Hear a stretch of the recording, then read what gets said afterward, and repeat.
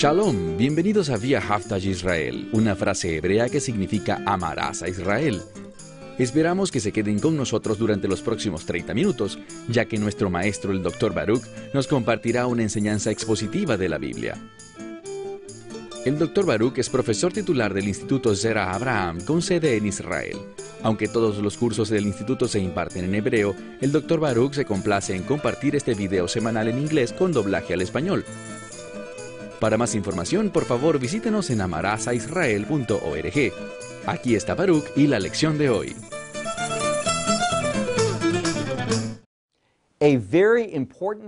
Una palabra muy importante en la Biblia es Galilea. Bueno, la palabra Galilea tiene un origen hebreo, y esa palabra está relacionada con revelar algo. Dios está constantemente deseando revelar su verdad a su pueblo. Ya hemos visto en el estudio anterior que hicimos juntos que el Mesías se apareció a sus discípulos por una segunda vez, pero a veces necesitamos una aparición más, porque por 2 o 3 eventos una verdad es establecida. Y esta vez vamos a encontrar a Yeshua, que no se aparece a los discípulos en Jerusalén, sino que de acuerdo a su promesa, Él vendría a ellos en Galilea. Y es este registro en Juan capítulo 21 que tiene una gran importancia para nosotros para ayudarnos a llegar a la perspectiva correcta de la identidad del Mesías y de lo que eso debe producir en tu vida y en la mía.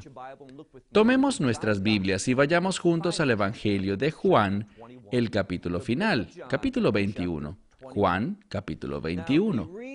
Ahora, aquí leemos en el versículo 21, mejor dicho, en el capítulo 21, verso 1, después de estas cosas que pasaron en Jerusalén, vemos que el Mesías se muestra una vez más. Veamos nuevamente versículo 1. Después de estas cosas, Yeshua se mostró nuevamente ante los discípulos, pero noten la ubicación, en el mar de Tiberias. Esto es algo inesperado. Normalmente los judíos no se referían al Kineret, así es llamado en hebreo, al mar de Galilea con este término. Ellos no pensarían en usar Tiberias. Ellos despreciaban la influencia romana. Entonces, ¿hay algo significativo aquí? Donde quiera que algo inesperado ocurre en el texto, tiene el fin de darnos iluminación. Por tanto, debes prestar atención a este acontecimiento único. Entonces, Yeshua se le aparece otra vez a sus discípulos mientras estaban allí en el mar de Tiberias. Bueno, Tiberias tiene que ver con Roma. Y lo que encontramos aquí es que los discípulos, aunque creían, aunque habían recibido al Espíritu Santo, aunque habían sido comisionados, ellos no estaban viviendo esas cosas en su vida. Ahora podemos verlos y señalar con nuestro dedo y decir, ¡qué pésimo trabajo están haciendo! Tengan cuidado, porque eso también puede definirnos a ti y a mí. Seguramente hemos hecho declaraciones de fe, y esas declaraciones fueron sinceras. Las creímos con todo nuestro corazón. Creímos que el Mesías no es solo el Hijo de Dios, sino que es el Hijo de Dios que entregó su vida, que fue crucificado, muerto y sepultado, pero al tercer día se levantó de nuevo. Si creemos eso, entonces hemos nacido de nuevo. Le pertenecemos al Dios de Israel. Nuestro Salvador es Yeshua, el Rey del Reino. Pero esta es la pregunta. Cuando alguien ve tu vida o la mía, ¿pueden ver que esa es la fuerza que nos guía? ¿Pueden ver nuestra fe, nuestro compromiso con ese mensaje, nuestra creencia en el reino venidero? ¿Está nuestra conducta demostrando eso, revelándose eso a otros? El problema aquí, en el capítulo 21 de Juan, es que los discípulos no están reflejando eso.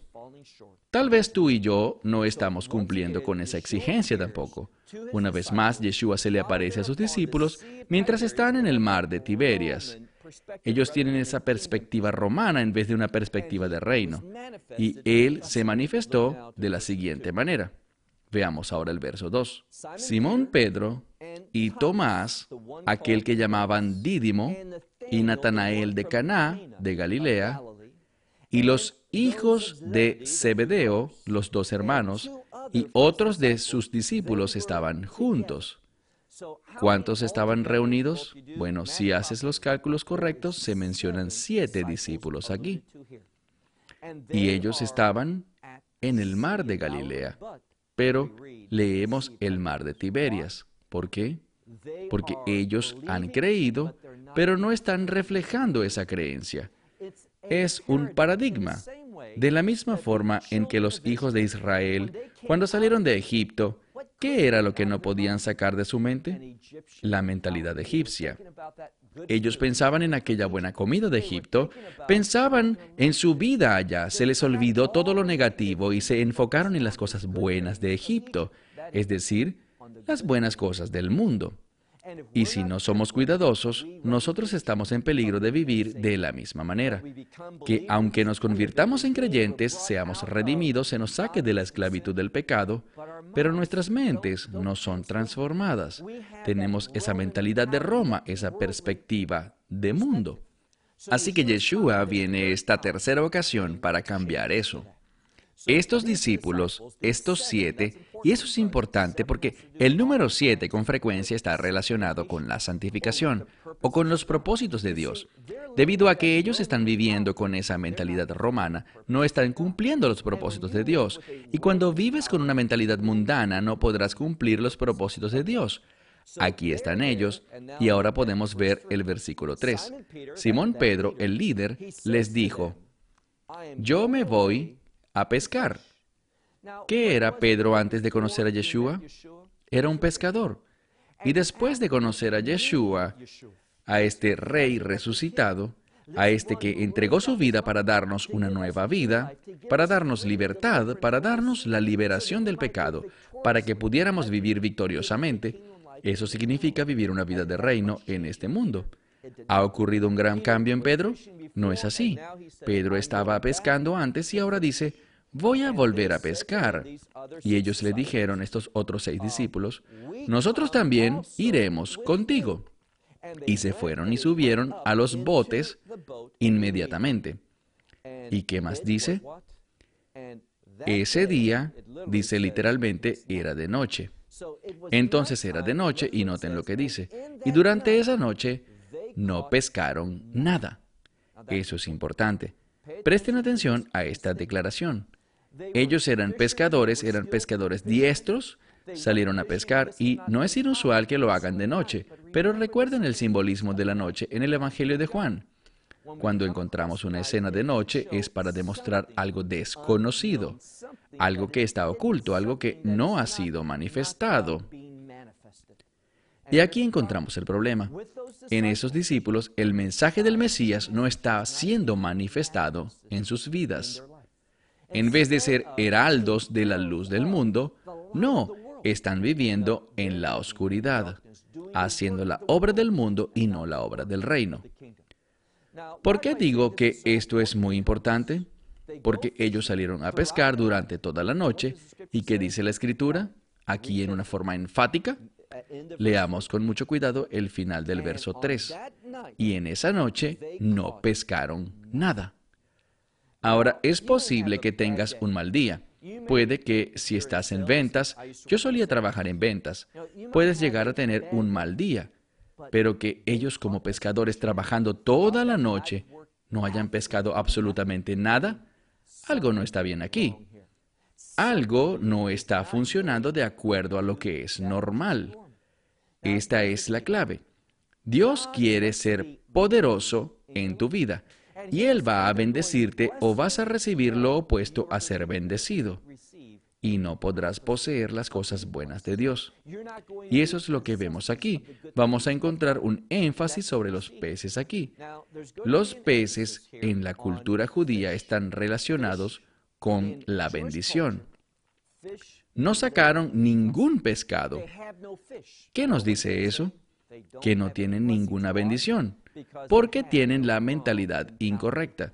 Están viviendo de acuerdo a la perspectiva romana, la perspectiva del mundo y no la perspectiva de Dios. Así que esa noche no atraparon nada. Veamos el verso 4. Y ya estaba llegando a la primera parte de la mañana, y Yeshua estaba parado en la orilla del mar. Sin embargo, ellos no lo reconocieron. ¿Quiénes? Los discípulos no reconocieron que era Yeshua. Ahora, ¿qué aprendimos cuando vimos el capítulo anterior, el capítulo 20? Comenzando alrededor del versículo 11, está el pasaje donde María Magdalena se encuentra en la tumba. Ella no cree, ella sigue enfocada en un Mesías muerto, y por eso no puede reconocer a Yeshua. Lo mismo pasa aquí. Ellos ya lo habían visto después de la resurrección, y ellos finalmente lo reconocieron después de la resurrección.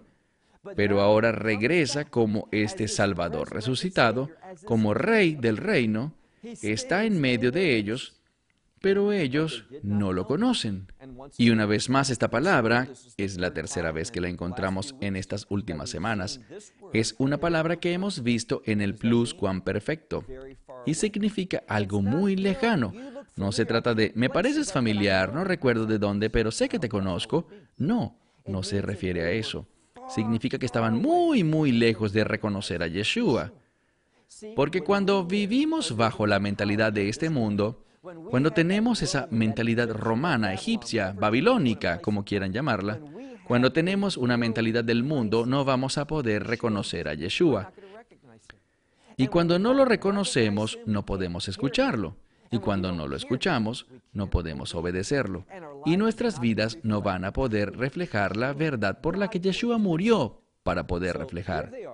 Entonces, aquí están en la playa, ahora se dirigen a la playa y Yeshua está parado a un lado. Noten lo que dice. Estaba en el medio de ellos y les dice, verso 5, hijos. ¿No les parece interesante? Estos son hombres adultos, pero les dice hijos o niños. ¿Saben qué comunica esta palabra? Inmadurez. Aquellos que les falta madurez. Y cuando caminamos en una mentalidad romana, vamos a carecer de madurez espiritual. Permíteme preguntarte esto. ¿Puedes mirarte en el espejo? ¿Puedes examinar tu vida? ¿Cómo vives? ¿Cómo utilizas tus recursos, tu tiempo, los talentos que Dios te ha dado, los recursos financieros que posees? ¿Puedes decir que tú reflejas el reino? O, si revisamos el balance de tus cuentas bancarias, reflejas una mentalidad de mundo. Esa es la pregunta que tú y yo debemos responder. Entonces, Yeshua les dice a ellos, niños, hablando de la inmadurez, les dice, ¿qué? ¿No tienen comida? La comida a la que se refiere son los peces. Les dice, están vacíos. Y algunos de nosotros, cuando miramos nuestra vida y hacemos un inventario espiritual, nos encontraremos vacíos de las bendiciones de Dios. No estaremos reflejando los frutos del Espíritu. No estaremos haciendo las obras del Salvador y lo que Él nos ha llamado a hacer. Entonces, ellos no tenían nada para comer. Por eso Él les dice, ¿qué es esto, niños? ¿No tienen nada? Y le respondieron, no, no tenemos nada. Y Yeshua les dijo, ¿no es maravilloso esto? Él tiene una solución, pero tenemos que obedecer. Puede ser que te encuentres lejos de todo lo que Él quiere que tengas. Puede que te falten sus bendiciones, pero hay una solución para esto. Si tan solo lo escuchas a Él y respondes. Verso 6. Él les dice, echen su red por el lado derecho de su bote y encontrarán. Algo está a punto de ocurrir que será muy significativo. En algunos minutos veremos que este grupo de discípulos tiene a Yeshua de pie en la orilla y ellos están, según vemos, a 200 codos de distancia, que es aproximadamente 70 metros. Eso es 2/3 de un campo de fútbol. Si han estado en el Kinneret, es decir, en el mar de Galilea, sabrán que no van a hundirse inmediatamente al entrar. Puedes caminar mucho antes de que el agua te cubra por completo. Entonces, ¿qué sabemos? 200 codos, 70 metros, no es muy distante. El agua no sería muy profunda en realidad. Por tanto, no es el lugar ideal para pescar. No encontrarán grandes bancos de peces en esta ubicación. Y además, es el momento equivocado. No se pesca durante el día, se pesca de noche.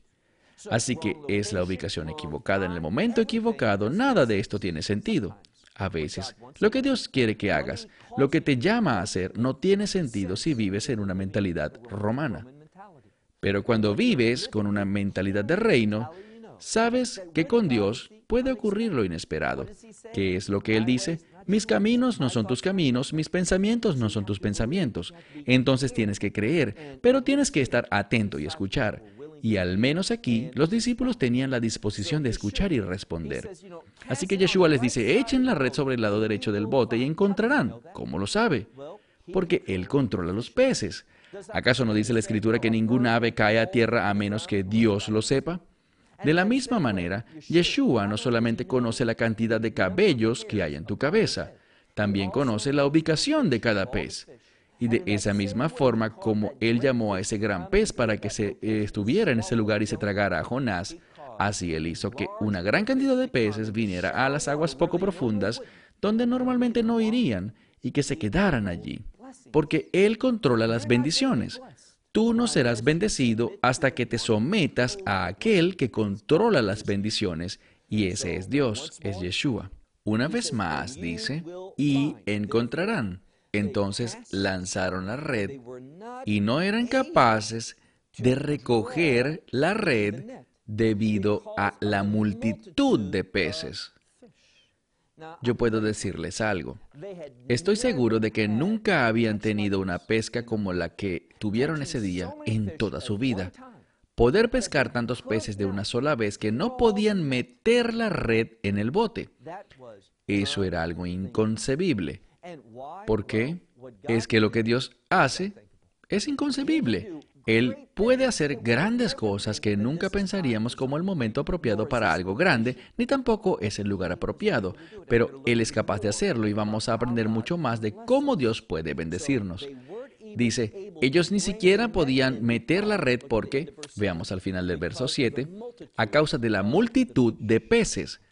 Y ese discípulo a quien amaba Yeshua le dijo a Pedro, verso 7, es el Señor. Entonces Simón Pedro, después de escuchar que era el Señor, noten lo que hizo. Ahora leemos en medio del verso 7 que tomó su túnica o sus vestiduras y se envolvió en ellas porque estaba desnudo. ¿Por qué está ese detalle aquí? Bueno, probablemente todos los discípulos, todos ellos estaban trabajando en ese momento, estos 7, y se quitaron las camisas porque no querían que se llenara de agua y de los peces y todo eso. ¿Pero qué pasó? Bueno, cuando Yeshua produjo en ellos convicción, cuando se dieron cuenta de que era Yeshua, porque ellos no deberían haber estado haciendo lo que estaban haciendo. Ellos debieron estar ocupados en el negocio del reino, pero habían regresado al trabajo de la mentalidad romana. No lo estaban haciendo para honrar a Dios, no estaban haciéndolo por ninguna otra razón que simplemente vivir de nuevo de acuerdo a las costumbres del mundo. Y Yeshua vino para que pudiéramos ser diferentes. Eso no significa que necesariamente tenemos que cambiar de trabajo, pero la forma en la que haces tu trabajo será muy diferente. La forma en que ves el trabajo será diferente y cómo utilizas el trabajo para el reino, bueno, eso será diferente también. Aquí leemos que Pedro estaba desnudo. ¿Con qué está relacionada la desnudez en la Escritura? Con la vergüenza. Es el hecho de que él estaba haciendo ese trabajo y estaba en la posición de trabajo, es decir, sin camisa. ¿Qué hace él? Se la pone, es decir, él quiere venir delante de Yeshua y la ropa significa buenas obras. Así deberíamos presentarnos ante Él. Deberíamos venir con un atuendo apropiado para honrarlo. ¿Y cómo lo honramos? Con nuestras buenas obras. La ropa o vestiduras representan las obras en la Escritura. ¿Qué hace Él? Se viste y se lanza al mar. Ahora, solo Él hace eso. Todos los demás vienen a la orilla en el bote. Pero Pedro, él estaba emocionado. Él es impulsivo y a veces está bien ser impulsivo en las cosas de Dios. Entonces Pedro está aquí. Y veamos una vez más. Se lanza al mar, verso 8, pero los demás discípulos vinieron con el bote, porque ellos, y esta es la clave, porque ellos no estaban lejos de tierra, sino alrededor de 200 codos. Ya mencionamos que 200 codos es más corto que un campo de fútbol, alrededor de 70 metros más o menos. ¿Y qué leemos aquí? Bueno, 200, ya sean 2 o 20 o 200 o 2000 o 20.000, ese número 2 con frecuencia demuestra dos opiniones divergentes. Es para mostrarnos que estaban muy lejos de tener la mentalidad del Mesías. Así que estaban a 200 codos y estaban arrastrando la red con los peces. Verso 9. Entonces, mientras iban hacia la orilla, vieron carbones puestos allí. Ahora, ellos no tenían nada de comer. Su Mesías está allí y los carbones ya están preparados. Y también dice, y estaban puestos pescados sobre ellos, es decir, sobre los carbones, y también había pan. ¿Esto les recuerda alguna cosa? ¿Una gran multitud de pescados? ¿No es eso una referencia a la alimentación de los 5.000? Pero hay algo diferente. Cuando vemos la alimentación de los 5.000, leemos que había pan y pescado. Pero aquí es pescado y pan. Hay un cambio de orden. ¿Por qué es importante eso? Ellos vieron aquel milagro desde una perspectiva. Ahora somos llamados a ver las cosas en una manera diferente, desde otra perspectiva. Bien, aquí está la clave. El pan, los panes y el pescado. Si regresamos a Juan capítulo 6, por ejemplo, el pan tiene que ver con sustento, pero el pescado tiene que ver con las bendiciones. Y en el reino encontramos que existe un énfasis en las bendiciones, no solo en sobrevivir, sino en las bendiciones de Dios.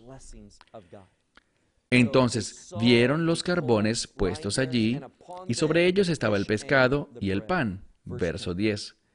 Y Yeshua dijo, traigan de los peces que han pescado ahora. Y Simón Pedro fue y tomó la red y la arrastró hacia la arena. Y noten esto, y estaba llena de grandes peces.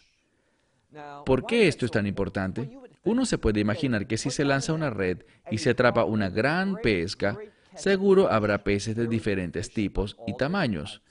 Habrá peces pequeños y peces grandes, peces gordos y peces flacos, peces de todo tipo. Pero eso no es lo que la Escritura dice. Dice que esa red estaba llena de grandes peces. Ellos nunca habían experimentado algo como eso. Que todos los peces, por supuesto que vas a querer atrapar grandes peces. Mientras más grandes sean, podrás venderlos por más dinero. Entonces Yeshua no les da una variedad de tamaños. Cuando Él bendice, ¿cómo bendice? En una forma desmedida y abundante.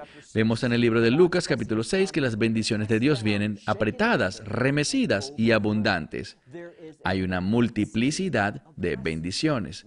¿Por qué? El énfasis no está en las bendiciones, sino en aquel que bendice. Hay abundancia para que podamos compartir, porque Dios puede hacer grandes cosas, pero debemos tener el entendimiento adecuado de las grandes cosas que Él quiere hacer en nuestra vida. Observen algo más. No solamente estaba lleno de todo tipo de grandes peces, sino que había 153 peces. Veamos, son 153. 100 significa algo completo, 50 es el número para el jubileo. El número 50 es el número para la liberación o libertad. Y el número 3, bueno, el número 3 nos habla de revelación, de revelar algo. Y esta es la clave. Se nos ha dado completa libertad. Eso es lo que Dios quiere revelarnos. Ya no estamos en esclavitud a este mundo y no debemos pensar de acuerdo al mundo. Debemos pensar de acuerdo al reino. Y había tantos de ellos, y este es otro milagro, pero la red no se rompía. Lo que esta escritura nos revela es que Dios bendice de tal manera que llegamos a pensar que por nuestra propia cuenta nunca podremos recibir todo eso, que no tenemos suficiente espacio, que había tantos peces que de seguro la red se rompería. Las bendiciones de Dios nunca causan daño. Él nos convertirá en un vaso para que podamos recibir lo sobrenatural, eso que el mundo no puede contener, eso que el hombre normal no puede manejar, lo que no puede cuidar o administrar. Nosotros seremos los receptores de grandes cosas. Y repito, no piensen solamente en cosas materiales, piensen en ser los receptores de poder sobrenatural, sabiduría, discernimiento, amor, generosidad. Estas son las cosas que le interesan a él. Verso 12. Yeshua les dijo, vengan y literalmente comamos o tomemos el desayuno. Y ninguno de los discípulos se atrevió a preguntarle quién es, porque ellos sabían que es, y esto es muy importante. En este pasaje de la Escritura hemos visto el nombre de Yeshua una y otra vez, pero aquí no es Yeshua, es el Señor. Nadie se atrevió a preguntarle quién es porque sabían que Él es quién, que Él es el Señor. Verso 13. Entonces Yeshua vino y recibió el pan y se lo dio a ellos y recibió los peces también. Porque esta ya era la tercera vez que se manifestaba, que Yeshua se manifestaba a sus discípulos, y aquí está la clave, después de haber sido levantado de los muertos. Ahora, lo último que quiero hacer antes de cerrar este mensaje es esto. Quiero resaltar esta palabra que significa ser resucitado, ser levantado. Está en el pasivo. ¿Por qué es importante? Eso nos enseña que el Mesías, aunque tenía el poder de entregar su vida, lo cual hizo, también tenía el poder de tomarla de nuevo, pero cuando vemos la Escritura, Él no lo hizo. No, la Escritura dice aquí, y cuando Pablo lo escribe lo hace de forma correcta, que Él fue levantado de entre los muertos. ¿Quién hizo esto? Su Padre. Es de gran importancia teológica que el Mesías haya sido levantado de entre los muertos, porque esto demuestra que Dios acepta su obra, que su obra en la cruz fue plena y suficiente, y el hecho de que Dios el Padre levantara a Dios el Hijo de entre los muertos muestra su aceptación, que esa obra es plena y suficiente para lograr la redención en nuestras vidas. Porque no tenemos que vivir con esa mentalidad romana.